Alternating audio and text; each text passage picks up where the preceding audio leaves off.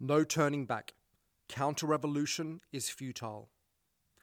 In the West today, we are losing the battle for freedom, reason, and common sense to power-hungry governments and deranged wokists.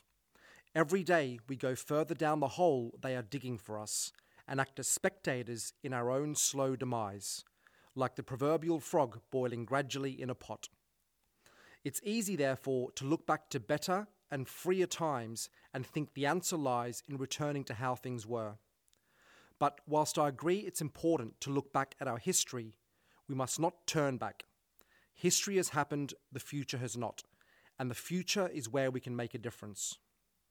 Moreover, engaging in a counter-revolution, i.e. fighting to restore what was, is likely to fail and hasten the victory of our enemies.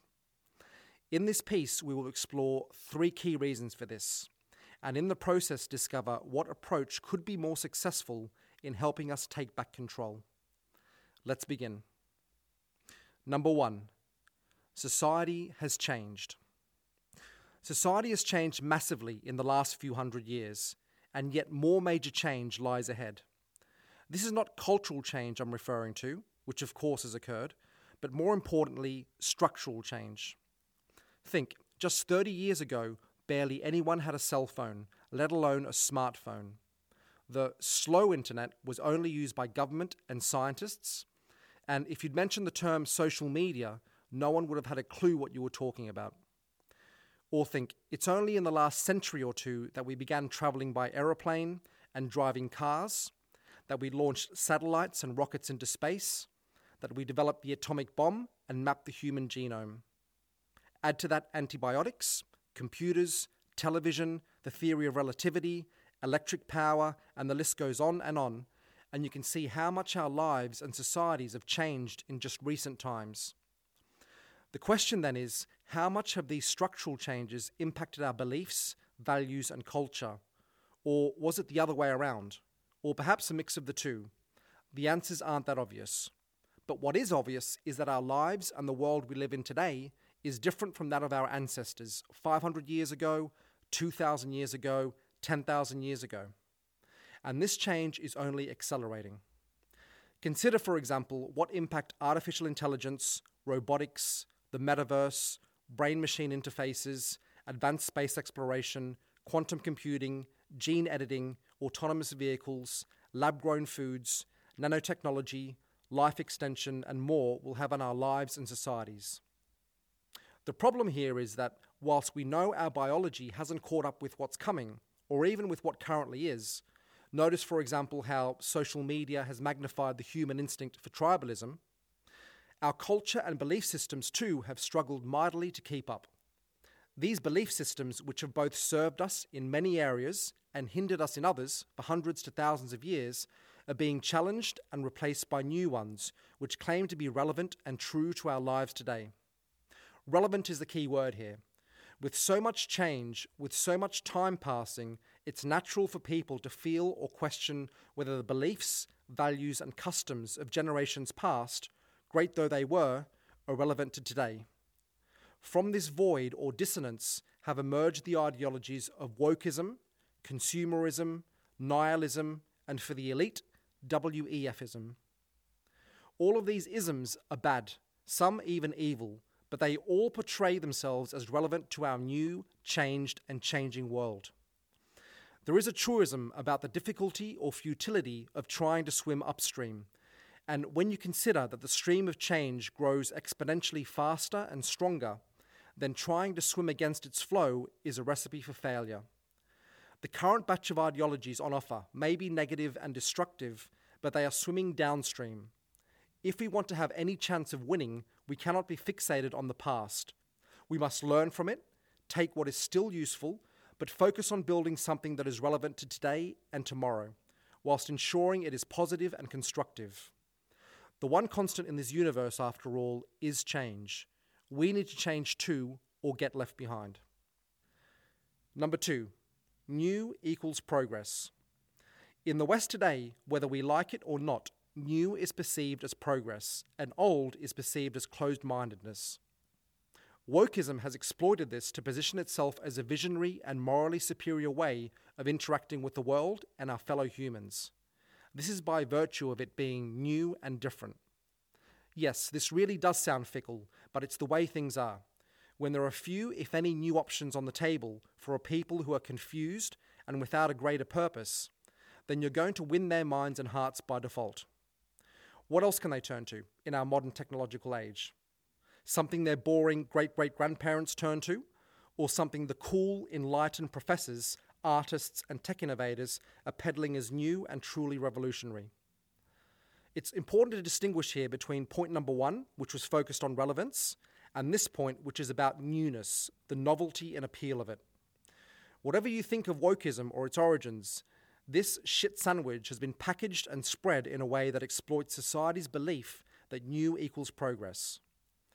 Whether we need to create something new to compete with and replace wokeism, or package something to come across as new while still ensuring it's relevant, it's a must if we're to save our society from heading down the dark road that ideologies like wokeism are leading us down.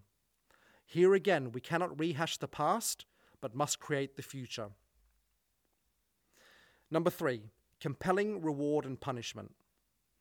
In the past, a majority of people in the West believed in the reward of heaven and the punishment of hell.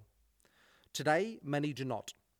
Even amongst those who still believe it, in practice, they often value worldly rewards and fear worldly punishments more than otherworldly ones. Whether you agree with it or not, rewards and punishments are powerful tools of societal influence and control, and they've been around since the dawn of civilization in many different guises.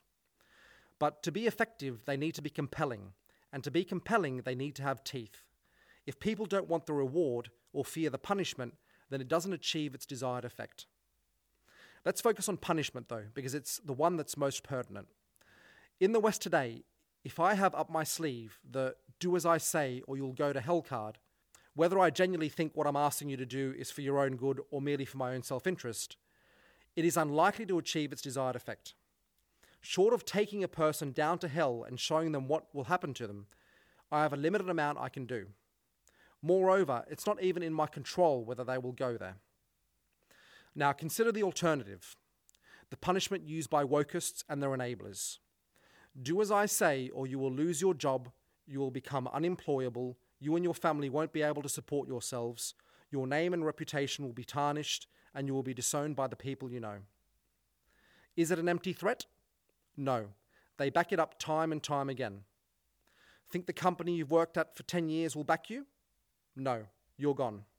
Think your colleagues will stand up for you? They'll stay silent. So the woke have masterfully put forth an ideology, or religion if you want to call it that they paint as relevant, new, and that they back up with rewards, think promotion, money, and respect from the elites and loudmouths in society, as well as punishments that the majority fear, ones with real and immediate consequences. By contrast, when we propose as the alternative a return to something that doesn't seem relevant, that's perceived as old or backward, and that lacks a compelling reward and punishment, we fail and hand the victory to these maniacal and nihilistic wokists. So, what to do? Well, this is a big question, but nonetheless, let's explore some ideas on what a long-term successful alternative could be. Learn from the past, create the future. If the rapidly and exponentially changing world we live in has weakened tradition and enabled the rise of destructive forces like wokeism and sinister forces like the WEF, then this presents both a problem, which we have explored, and an opportunity. The opportunity lies in putting forth a more compelling vision for life, society, and civilization. One that doesn't just compete with the present options, but trumps them. For despite what it looks like, the field is still open. There is still time. The woke and the WEFers are consolidating power, but it's not yet impossible for us, their enemies, to win. This won't be easy, of course, but nothing of such magnitude is. It's also important to note that building this vision or system would likely be a collaborative and evolving effort, just as it has been for the woke and the WEF, and indeed for any notable system or movement in history. So, whilst I do not purport to have all the answers, I can paint a broad outline of what some of its features could be. Let's explore these. 1. Digitally native. By this I mean born of and spread via the digital realm, aka the internet. 2. Embodying technology. Technology as a means for expressing and achieving social, political, and religious aims. It becomes indivisible with these and doesn't simply exist alongside them. 3. Spacefaring.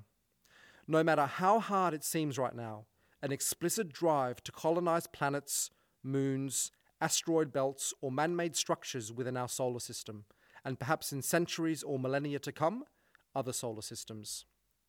4. Centralization and decentralization. A mix of centralized and decentralized systems and institutions, each balancing the other out. 5. Universal story. A grand story about where we've been and where we're going, a sense of destiny and greater purpose. 6. A system of values. A clear, thorough, and unapologetic set of values, even if we can strive for but never fully achieve them. 7. Multiracial and unicultural. People of all races are included, but all adhere to one superior and unifying culture. Multiculturalism is not welcome. 8. Compelling reward and punishment. A social mechanism for rewarding the good and punishing the wicked and corrupt in the here and now. 9. Missionary. A doctrine of spreading the system far and wide to all. And 10. Guardian class. A group of men and women who promote, guard, and update the greater vision and plan. And that's an overview, at least in my eyes, of what could be relevant, new, and compelling enough to beat the ideologies of today. Of course, there are many barriers to success, including overcoming cynicism, skepticism, nihilism, the feeling of overwhelm or helplessness, the instinct to cater to the lowest common denominator, poor organization, a slavish loyalty to tradition, a lack of will and resolve, a short-term rather than a long-term focus, and more. But that doesn't mean it's not worth trying. This might, of course, all sound ridiculous to some of you, but I do not believe we can afford to think small. Grand is key, small guarantees failure. I'm also not claiming this is perfect. Winston Churchill once said of democracy that it is the worst form of government except for all the others. And the very broad outlines of what I've laid out here could be the worst system to guide us into the future, except for all the others. But regardless of whether it is or isn't, it takes a brainwashed, cowardly, or foolish man to think we're in good hands as we forge our path to a bold new world. It is incumbent on us, indeed it is our duty, when the brave and wise are lacking or handicapped, to step up and take action. Our actions may echo through the ages, a butterfly effect through space and time. The hard truth is that our values and traditions are failing the test posed by the modern technological and scientific world. They are being defeated by dark forces with no end in sight. There is no turning back. Counter-revolution is futile. We must create the future or perish.